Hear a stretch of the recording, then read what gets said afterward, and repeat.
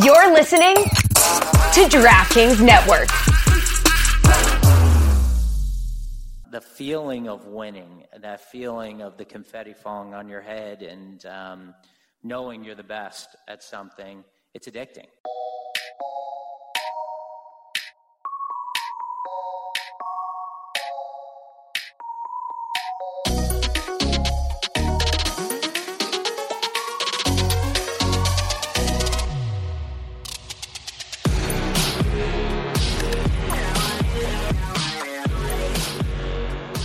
Hi there, boys and girls. Welcome to another edition of the Business of Sports with Andrew Brandt. I'm your host, Andrew Brandt. We're produced by Jack Connell, musical producer, my son, Sam Brandt, that music you hear under us. And we are presented, as always, by DraftKings. I've got a special edition for you today on the Business of Sports podcast. My day job, I run a sports law and business program at Villanova University. We had our annual symposium last week, the Morad Symposium. I think, I'm biased, but the premier event on the sports education calendar in terms of getting the best guests possible, talking about cutting edge topics in sports law and business. And we closed the podium last week. We closed the symposium with an interview by me with Howie Roseman, the Eagles general manager, the NFL Executive of the Year, the person who built maybe the best team in football this year, although they lost the Super Bowl. And we had a sit down, close to an hour, just me and Howie. I've known Howie Roseman for a long time. We were colleagues in salary cap management in the NFL in my early years, his early years. Back when he was doing it for the Eagles, I was doing it for the Packers. And then we overlapped at the Eagles. When I moved back to Philadelphia, I joined the Eagles as a consultant brought in by Andy Reid and Joe Banner, just because they were moving Howie Roseman from the salary cap contract part of the office to the personnel office, where he was being groomed to become general manager, which he has been for several years now. So Howie and I have known each other a long time. We've worked together. We've seen each other socially. We've lived near each other. And this was a time for me to expose him to our expansive audience at Villanova.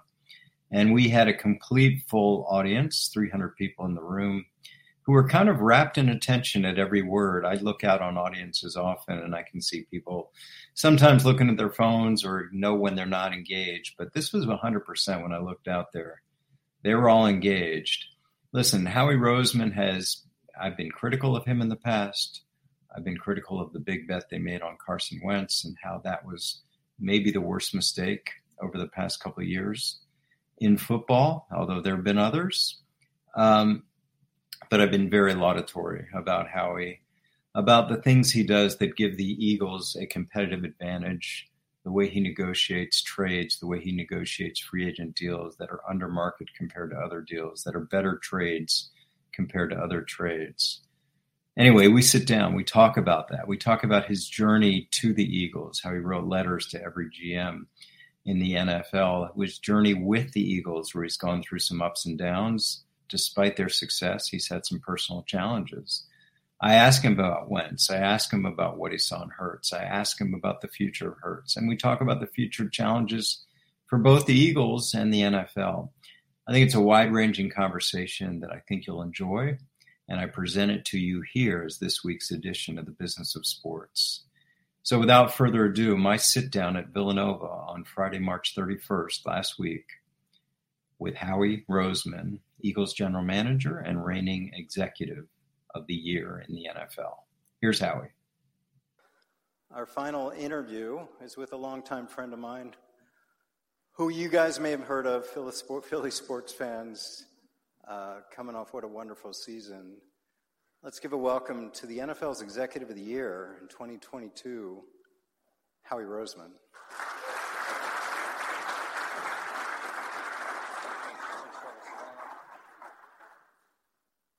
There you go. Welcome, my friend. Thanks for having me. We've known each other a long time. You're not a Philly guy, so tell us about your story, how you ended up here way back with Joe Banner and all the letters you've written. That's a story out there. Let's let you tell it. Yeah, I think in anything in life, your passion kind of should control your destiny. And for me, my passion was always football. unfortunately, I was a 119-pound wrestler in high school, so I was not able to play at a high level. But I had this passion for building teams and, evaluating talent and putting it all together with the salary cap. And so I just really kind of went in the direction of my dreams. And I kind of went on a letter writing campaign starting really in high school and then at the University of Florida. And then I went to Fordham Law School and finally got my foot in the door with an internship with the Eagles. And in an industry where people don't really stay in one place, I was able to kind of move up and get different jobs and all through the same organization. And so I've been there ever since. And obviously a big part of that is we got to win. And, for me, it's special. It's been a special run and, a run that I don't feel like it is close to being over, hopefully.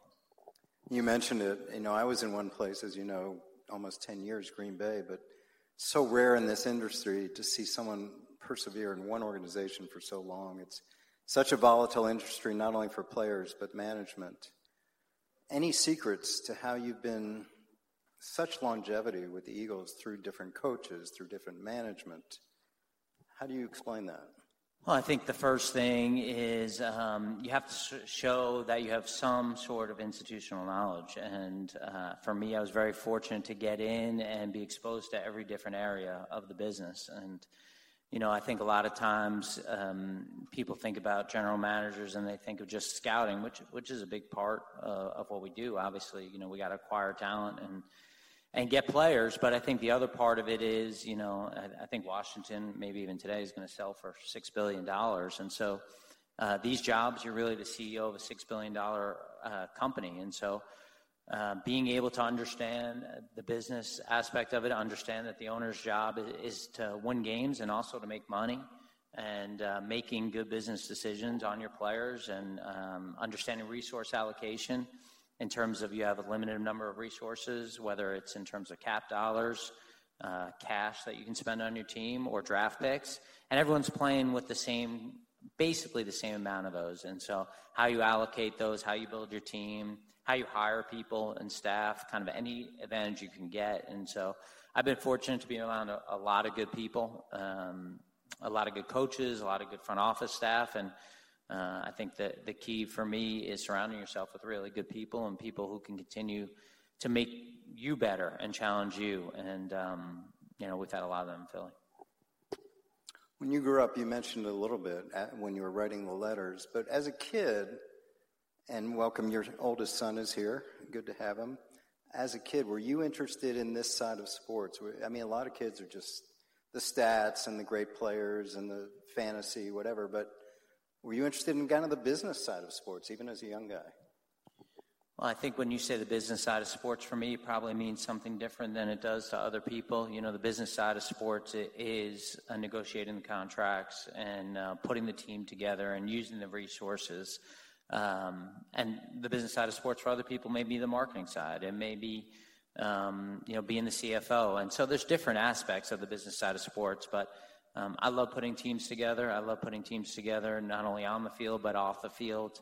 It's if we have an area in our organization that needs improvement, I love trying to find the best people and doing it. For example, a couple of years ago, our injury rate was terrible.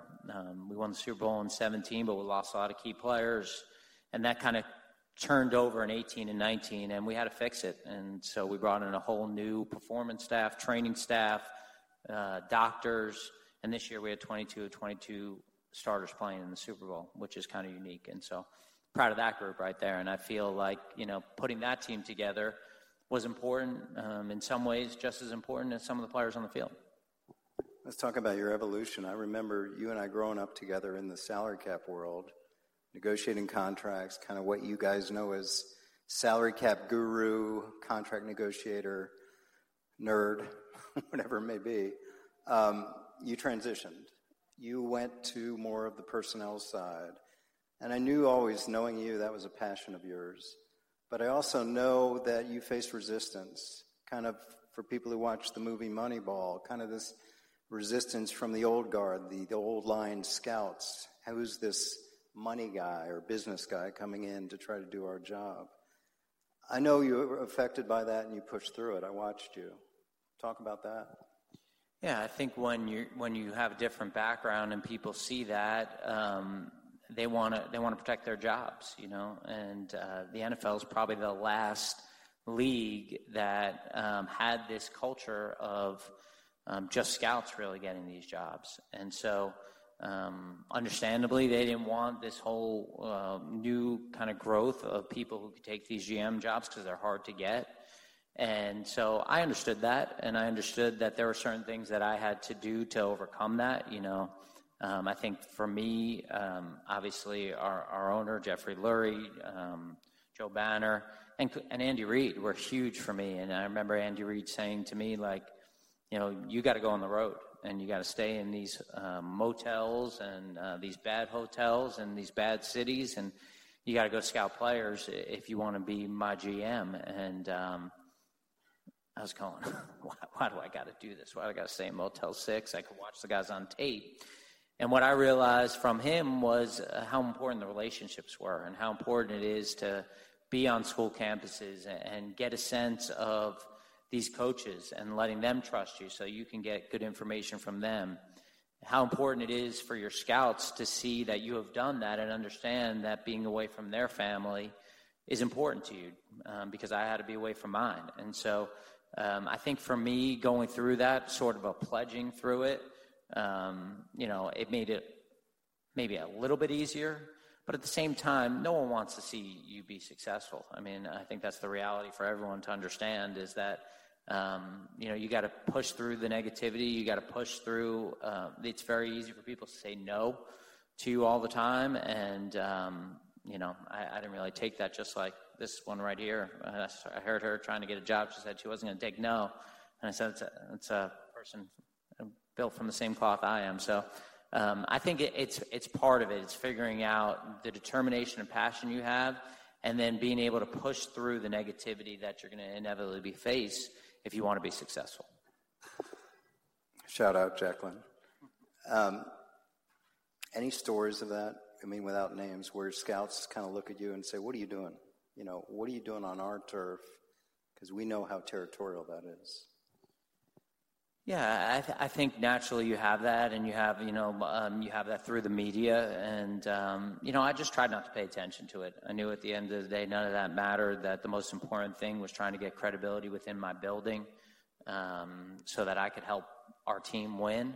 Having those allies that I had in our building, people who were tremendously successful and believed in me, was really important. And then I grew up with a bunch of guys in the NFL who were all kind of the same age, and who I think 7 of us became GMs or assistant GMs. And so, I kind of had that support too, internally. So I was lucky to be surrounded by, as I am now, great people. And I think that's the key to anything you do in life, the people you surround yourself with.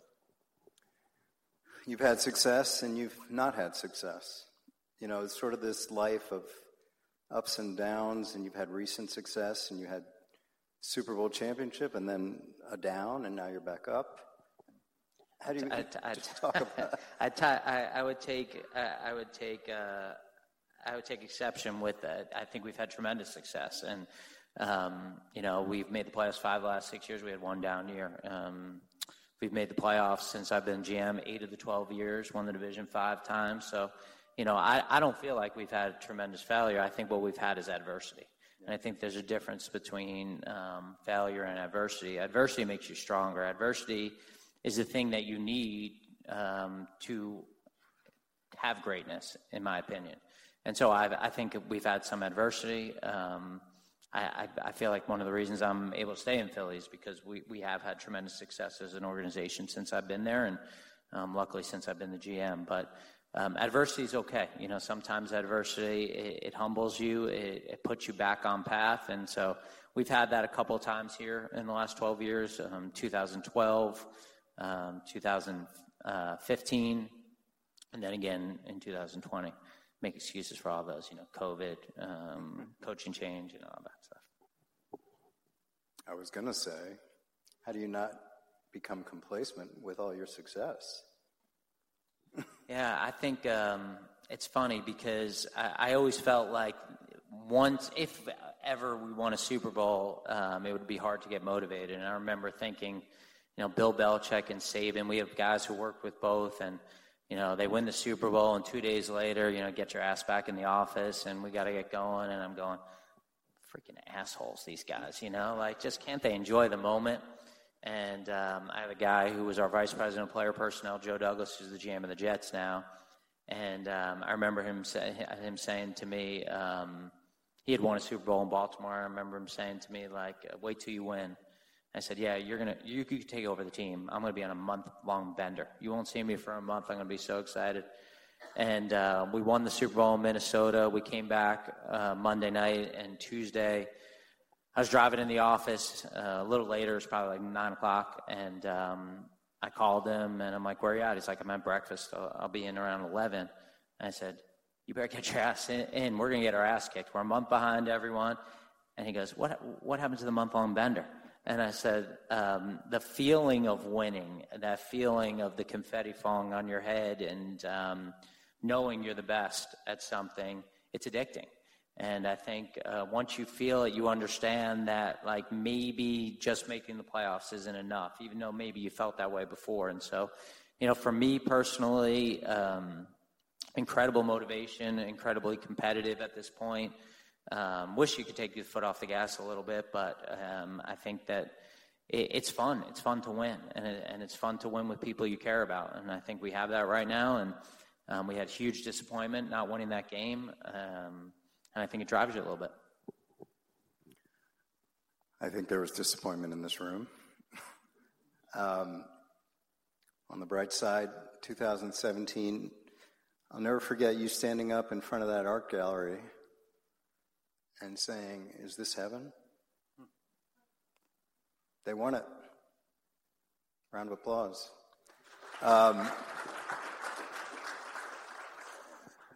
That was quite a moment, and I remember Jason Kelce mentioning you as who took a lot of bullets, took a lot of arrows coming up. That had to be a moment for you. Only at you saying it, but also hearing Jason. Yeah, I think, the players on your team are like fingers on your hands. They go through a process. I stand up in front of our team every year, Andrew, and I say, we selected each and every one of you. You are not here because you were allocated like you in NFL Europe. I think that all those guys are there because they have some sort of trait that we find appealing, and so you get to pick those guys. And so when they go on to do something, you're incredibly proud. And when Jason got up there in his mummer suit after about 45 beers, and he mentioned my name, I did not know which way he was going. So I was really more anxious to know where he was going in front of 7 million people than it was hanging on every word. But you just to have those relationships with your players, and it's hard because we're in the business of letting those guys go. And just like we talked about before, we have to say no to our players a lot. But I think that they respect the honesty, and they expect it when you're up front with them. And Jason, too, we just did his podcast this week together. I mean, he's one of these guys that he would be successful doing whatever he wanted. Incredibly smart and persistent guy, determined guy. You talked about letting guys go. I mean, in Green Bay, I was there. We moved on from Brett Favre. They're doing it now with Aaron. You said goodbye to Donovan McNabb and so many others. I mean, that's got to be hard. Obviously, Jason's coming back. Fletcher's coming back. Brandon's coming back. But one day, they're not going to come back.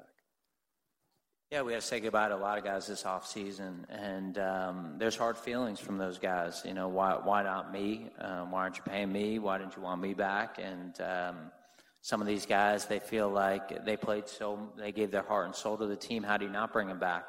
And those are difficult discussions, and they don't get any easier. And you talk about it.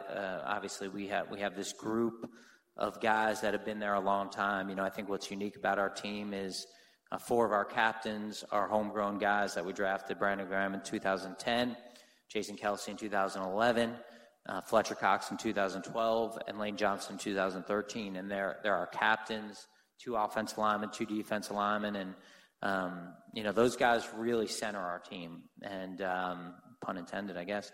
And I think that, for us, just thinking about how we're going to replace those guys is constantly in my mind, because they're very hard guys to replace. The work ethic, the talent, obviously the leadership. And so as we go into like this next month in this draft where we have the 10th pick that we didn't earn, we did not earn the 10th pick. We're not picking that. I got it. I think that, you kind of think about that. You kind of balance talent versus intangibles. And ideally you get guys with both. That's really hard to find those guys. And it's almost like, a seesaw. You don't want to be too unbalanced. We talked about Donovan. Sort of the quarterback situation's always been, it's an obvious point. That's the key to success in football. But you have really prioritized that. I remember not only Donovan, but Kevin Cobb and Michael Vick. And then I know it's kind of a sore subject, but I think it's instructive. You put so much resources into the drafting and extending of Carson Wentz, and it didn't work out. And that must have been a hard situation for you personally and professionally. That was your, so much investment into that player. And he did so well for so long. Yeah, I think there's two parts of that question, right? One, the quarterback position in the NFL, it may be the most important position of any position in all of sports, certainly in my opinion, and they're really hard to find. They're unique guys. I saw a stat yesterday that even of the first-round quarterbacks, I think, one has gone on to win the Super Bowl on the team that they were drafted with. And so, we've always also benefited by the backup quarterback position in Philly. The backup quarterbacks have been guys who have led us to division titles, led us to Super Bowl championships. So we know how long the season is, how hard it is to stay healthy through the course of the season, and that's such an important position that we've always prioritized not only the quarterback position, but like we like to say, the second quarterback as opposed to the backup. At least that's my selling point to backup quarterbacks. And so I think, you could have a heck of a team, and if you don't have a quarterback, you're not going to win. And the flip side is, like, if you have a great quarterback and your team's just pretty good, he can elevate it. And a lot of these guys, we'll see a lot of these quarterbacks, whether it's Tom or Aaron, either retiring or leaving their team. It puts a lot of pressure on the team. We'll kind of see how that works out. I think in terms of Carson, again, I probably live in my own world, so maybe it's not reality, but I don't view Carson as not having worked out. We drafted Carson in 2016. In 2017, he probably was the MVP, led us to 11-1, and wouldn't have gotten a home field advantage without him. Comes back the next year in 18 and played well enough to get us to the playoffs, and then Nick kind of took the baton and played in the playoffs again, and then came back in 19, and we won the division. And then I think from there, Carson had some injury issues that he kind of went through, and so I don't necessarily know it was the same player that we kind of drafted. We all know that this game is physical; it's hard to take its toll on you, and then we had to make the decision to kind of move on here in 2021, which I think I thought was going to be mutually beneficial. I thought him and Indy going back with Frank would really work out, and those picks we needed to kind of clean up our cap and our situation here in Philly. And so, and then Jalen kind of had that first year where we made the playoffs, and then obviously phenomenal this year. So I think for us, it ended up working out. We ended up having him play for us, play well in the years he was there, and then getting picks that we used to get Devontae and A.J. Brown and this 10th pick in this draft that I referenced before. Yes. Well, that 10th pick in the draft, I think, was made possible by your negotiating savvy. I don't want to get you in trouble, but it just seems like you bring this background to general manager. You say it's much more than scouting, and that's clear. I think your negotiating and business background has really been a value add for the Philadelphia Eagles. I think it's a competitive edge, Howie, and I don't say that just because we're friends. I think that you have been able to use trades and negotiations of contracts to the team's advantage. And as we head into this period now with a young quarterback that will someday soon or not so soon, be extended with a massive contract. Not breaking any news here. No. You're going to have to build around that. And there is this challenge that teams have, as I know, with top-tier quarterbacks on the pay scale, continuing to be a Super Bowl contending team. And I know that's something you're facing. Yeah, I mean, frankly, our 2 Super Bowl teams were with quarterbacks on rookie deals. And so I embrace that challenge that one day, as you said, maybe soon, maybe far, far away, that we'll have Jalen on a long-term contract. And he's the right guy to do that with. I mean, incredible guy, incredible work ethic, talent, and just everything you look for representative of our football team.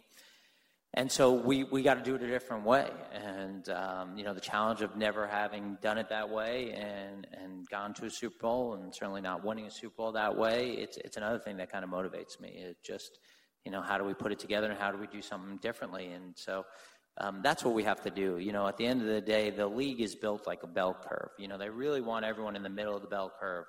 And to kind of get to the top of that bell curve, you have to take some chances that maybe put you at risk of falling on the other side of that bell curve. But otherwise, you're going to be 9-8, you're going to be 8-9, you're going to be in the middle of it like the league wants you to be based on parity, based on where they have you pick. And so, finding those ways to do it, those challenges, I think that's part of the exciting part of it. I mean, Jalen, I'm not saying anything new. He seems like the perfect guy. He seems to have a temperament that's amazing. Doesn't seem to get too high or too low. He speaks well. He has the team's heart in his soul, it seems. He's like perfect.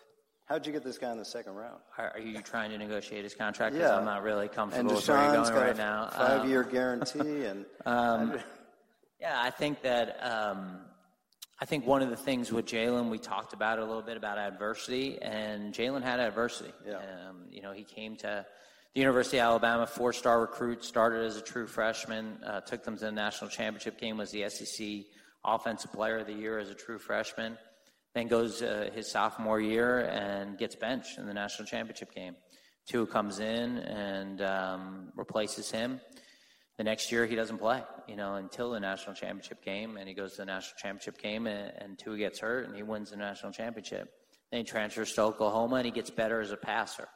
And, for us, we saw that this was a guy who had tremendous determination, tremendous leadership ability. But, a lot of time people talk about Jalen's intangibles. He's an incredibly talented guy. He's an incredibly talented passer, obviously athlete, and leader. And so for us, you go back to that decision and having Carson. We had passion about Jalen Hurts, and we felt like there was a point at the end of the second round when he was there and how we felt about him with the most important position in sports, that how do you take a different guy to a different position? Even if Carson was playing at an MVP level, this guy was going to play in the preseason. You had tremendous insurance, and maybe at some point, you flip him. We had success doing that with Coach Reed, and you guys have that in Green Bay. About quarterbacks are hard to find. So if you had one you really liked and you're talking about guys in the second round that maybe solid starting safety or linebacker, is that going to really flip your team if you needed it? And for us, it was a hard pick only because of the noise around it. It wasn't a hard pick because of the player or the person. The noise meaning like what I dealt with in Green Bay, taking Aaron Rodgers when we had Brett Favre, that kind of noise? Yeah, with all due respect, Andrew, Green Bay may have 3 reporters. We have about 7 million in Philadelphia, so I'm not sure it's apples to apples. Appreciate you, though. This room is full of them, yeah. We're about 3 weeks away from the draft, and last year at this time, you guys pounced on a receiver in Tennessee, A.J. Brown. There was a contract situation going on in Tennessee. You obviously had to be eyes and ears aware of that. You had to figure out when would be the right time. The contract was part of it. That seemed like a complicated deal to happen in those moments on draft night, so I'm assuming it happened over the weeks prior to it. Yeah, I think there were some conversations prior to the draft, and then during draft week kicked up a little bit. We really didn't agree to the deal till really Wednesday morning. And then we basically had 36 hours to get a deal done. And didn't get the deal done until we had traded up, taken Jordan Davis, and then we were on the clock again at 18. Obviously, I had to finish the deal before 18, so really just pushing, trying in both directions, going back and forth, trying to do those deals. And, it was fun. It was exciting, only because we got the deal done. I could imagine just that have leaking and not gotten A.J. Brown because we couldn't get a contract done and having to answer those questions here. So very, very appreciative that we were able to get the contract done and the trade done. And A.J. is a heck of a player, and obviously his relationship with our quarterback is special and unique, which makes it even more fun. As we look forward, well, let me ask you sort of in our questions, sort of big picture here. You just mentioned the Washington Commanders may go for $6 billion. The league seems pretty healthy. All the metrics are good. The TV contract goes out 10 years, $100 billion. The player contract, labor deal goes out 10 years. From a macro perspective, what do you see the biggest challenges league-wide going forward? Pandemic. Another one? I don't know. I mean, you asked me. I remember feeling pretty good going into 2020 where we were from a cap perspective, and then we had that. And I think if you ask kind of, obviously when you have all those contracts in place and you're able to put together models, especially when you're talking about paying a quarterback. So you ask, what can the rug come out from? It's just the unknown, the unprecedented. And I think we've seen that happen. So you got to have your guard up for it a little bit. Question about the Eagles going forward. You're going to have your quarterback in place, maybe today, tomorrow, 6 months, a year, whatever it is. You've got a franchise tag, so you got 2 years left. You mentioned some of the guys you brought back. So it seems to me, again, you've got this young team, but you've got these veterans leaders. You've taken advantage of trades with AJ. You've sort of mix and match team. You look at some teams around the league, like the Bears, sort of growing upwards. You look, some teams are veteran heavy. You seem to have a nice mix. Yeah, I think it's important that you have a nice mix. I think it's important that you have some veteran leadership to show young players the right way to work. I think it's also important that you have this young culture. So you take our defensive line room where we have Josh Sweat, who's 26 years old, Hassan Reddick, who's 26, and then you have Brandon Graham, who's really leading it. You take our offensive lineman, you have Kelsey and Lane in that room, and then we got a left tackle who's a great story from Australia, who's 25. We got a 25-year-old left guard, and our right guard was our second-round draft pick last year. On offense, we're basically young. Devontae Smith, A.J. Brown, Dallas Goedert, Jalen Hurts. These are all young guys. And so you mix and match it a little bit, and I think over time you start to integrate more and more young players. And I think it's a really important next 2 years for us. Obviously, we have the 2 first-round picks this year, which is huge. And then we already have 12 picks in next year's draft. And, it's kind of unique that you're sitting here and you're going, well, like the 2024 draft is a huge draft for us. But it is, because if we do what we're saying here and pay our quarterback, we are going to need young labor and cheap labor. And so, we're not going to go 12 for 12. And so getting more lottery tickets, getting more picks will be huge for us, and develop those guys, and player development's a huge part. I think the NFL is unique because it's the only place in the world where people expect you. Now, I never worked anywhere else, but I'd expect if you went into a law firm, and maybe Jeff can help us with his law firm. If you go into a law firm and you're a first-year associate, right? Am I saying that right? Yep. You're a first-year associate, nobody's expecting you to be unbelievable. These rookies come in, and if they're not unbelievable right away, bust. You're a first-time head coach, and you're not good right away, fired. And so it's just very different standards in sports, and certainly in the NFL. There's no patience for that. There's no on-the-job training. You have to be good right away. You mentioned the coach. I remember you hired Nick Sirianni a couple years ago. Unknown, complete unknown. What drew you to him? He just had this personality about him that you felt like when you were sitting in front of him and he was talking to you about football and he was talking to you about how he coached and schemes, and he would get up and demonstrate, you felt like you were learning. Like he was teaching, and he was a really good teacher. he also felt like he had the ability to hold people accountable, which I think in this day and age is gone a little bit by the wayside. I think that holding people accountable sometimes is viewed as a negative, even though I think it's the right way to kind of run a sports team. People understanding the expectations, and when they don't live up to the standards that you have set, understanding that there are consequences for those. I think if you don't do that, then it's really hard to keep everyone in line.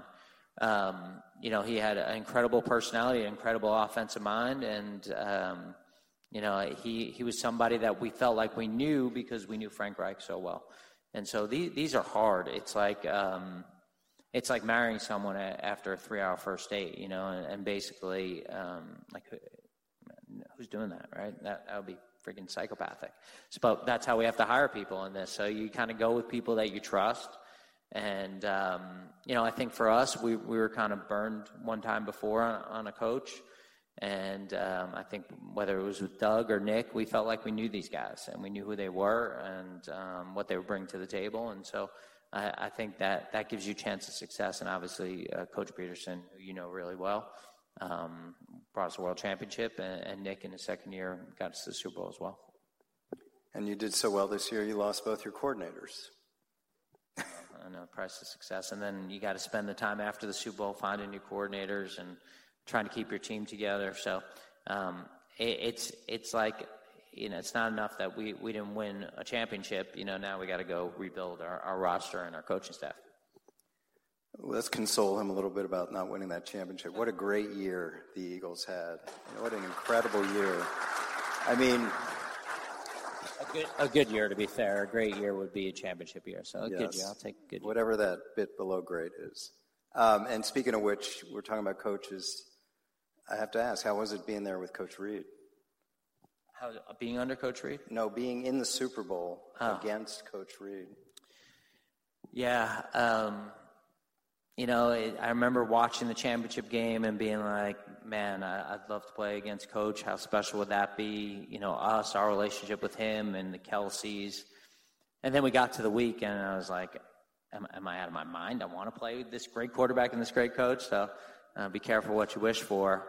I think just seeing him, and I saw him after the game, and I felt like I owed it to him to congratulate him, as hard as that was. He deserves everything. He's elite, and I think part of me goes, all right, he's been coaching maybe top 3 coach of all time. He's been coaching 25 years as a head coach, and he just got a second world championship. So, it made me personally feel a little bit better for myself. But it's hard. And then you got to go back to Arizona. We had NFL meetings this week in Arizona, and it's like PTSD. Everywhere I go, I'm reminded of it. So. As we close, what about your future? How long you want to do this? And how long you want to do this here? I assume only here. I have no idea what of either of those two things. I love what I do, and I love competing. And so I would say that there's no part of me that wants to do anything else right now at this time. Though your teaching gig looks pretty good, but nobody's also offered me anything, so I don't know that I have many options. I better keep doing what I do. I think that it's very lucky, very fortunate to have these opportunities. And I think that the most fortunate part is that I get to take care of my staff. I get to have people around me that, as long as I have a job, they have a job, and their families get to stay here. And I think that's the part for me that's special, is that I know that, if we do well, that not only does it affect me, but I'll probably be all right. I've been doing this long enough, but that our equipment guy and his family and our assistant equipment guy and our video guy and our scouts and their families don't have to move, because you've seen these jobs are transient, and families got to pick up and move and change schools and find new friends. And I think that I feel like that's my responsibility to keep them out of that. And that's motivation for me. And you mentioned the 7 million reporters and this fan base that's so passionate, and I experienced that in Wisconsin as well. You love it, though, don't you? I mean, you complain, but you love it because you don't want to be a place where there's not that passion. No. I mean, you keep comparing Green Bay to Philly, and I don't really think that's freaking close. But you know, I think it's you got to be on your A game at all times. And you know, I was in Arizona and I had to do a media session, which wasn't really looking forward to. And it's freaking 75 and sunny out, and I'm like wearing my sunglasses and I got a big smile on my face. And like the first question's like, do you think Jalen Hurts wants to sign an extension with the Eagles? And it's like, where does that even come from? You know, the guy's working out in our facility. It's just, you got to kind of push it to the side and understand that everyone is trying to get content. And if everything is sunshines and rainbows, they're not going to get a lot of clicks on their articles. So I understand that. And then our fans, you know, the passion our fans have, to me, is incredible. Like, that's just a positive. I don't know that I would be happy being in a media market where the stadium was, you know, 75% full and you had a lot of fans from visiting teams. I mean, we go on the road, we're like freaking, you know, freaking rock stars going. You know, we got people at our hotel. We got, you know, 20% of the stadiums. You know, the sweetest sound to me is when we're on the road and there's less than 5 minutes left and you start hearing that Eagles chant. You know, I mean, that is a special, special thing. And so I take pride in it. Obviously, you know, it's easy to get defensive, as maybe I did a little bit here with you. But I think it puts that chip on your shoulder, and there's kind of a prove it mentality every year. And again, you can't get content. We had the whole crowd chanting, "We go Pack Go!" So yeah, your fans do travel. Yeah, I hear you. Okay, this was wonderful. Let's give it up for NFL Executive of the Year, Eagles General Manager, Howie Roseman. Thanks, my man. I really hope you enjoyed that. It was something I enjoyed doing, something he told me later he really enjoyed doing, where we get to have smart and comfortable and hopefully instructive and informative and conversation with one of the true business leaders, one of the top executives in the biggest sport in the country. Howie's been through a lot, and Howie's on top right now, although they didn't win the Super Bowl, and he talks about that. I'll release more interviews from that symposium down the line with Carl Nassib, the first openly gay NFL player, with Ross Tucker, you've heard of him, and with Justin Tuck, the great New York Giant, who's now wealth manager for Goldman Sachs. All of that to come. But that was Howie. Hope you enjoyed it. Hope you liked the podcast and find it unique in your podcast stream and share it with a friend. Twitter, Andrew Brandt. Instagram, Andrew Brandt 2. My newsletter, go to andrew-brandt.com. This week I'll be breaking down the NBA collective bargaining agreement that just came out. Instagram Reels all the time. I'll be talking about this stuff.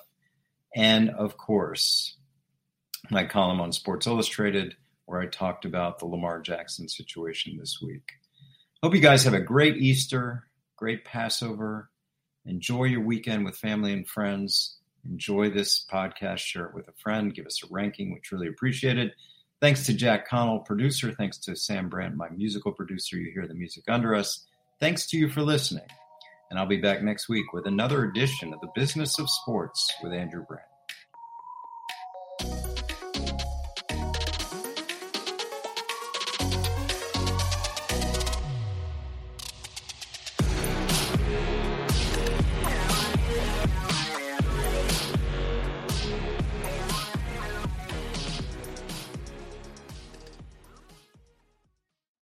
Every fan knows the right player in the right position can be a game changer.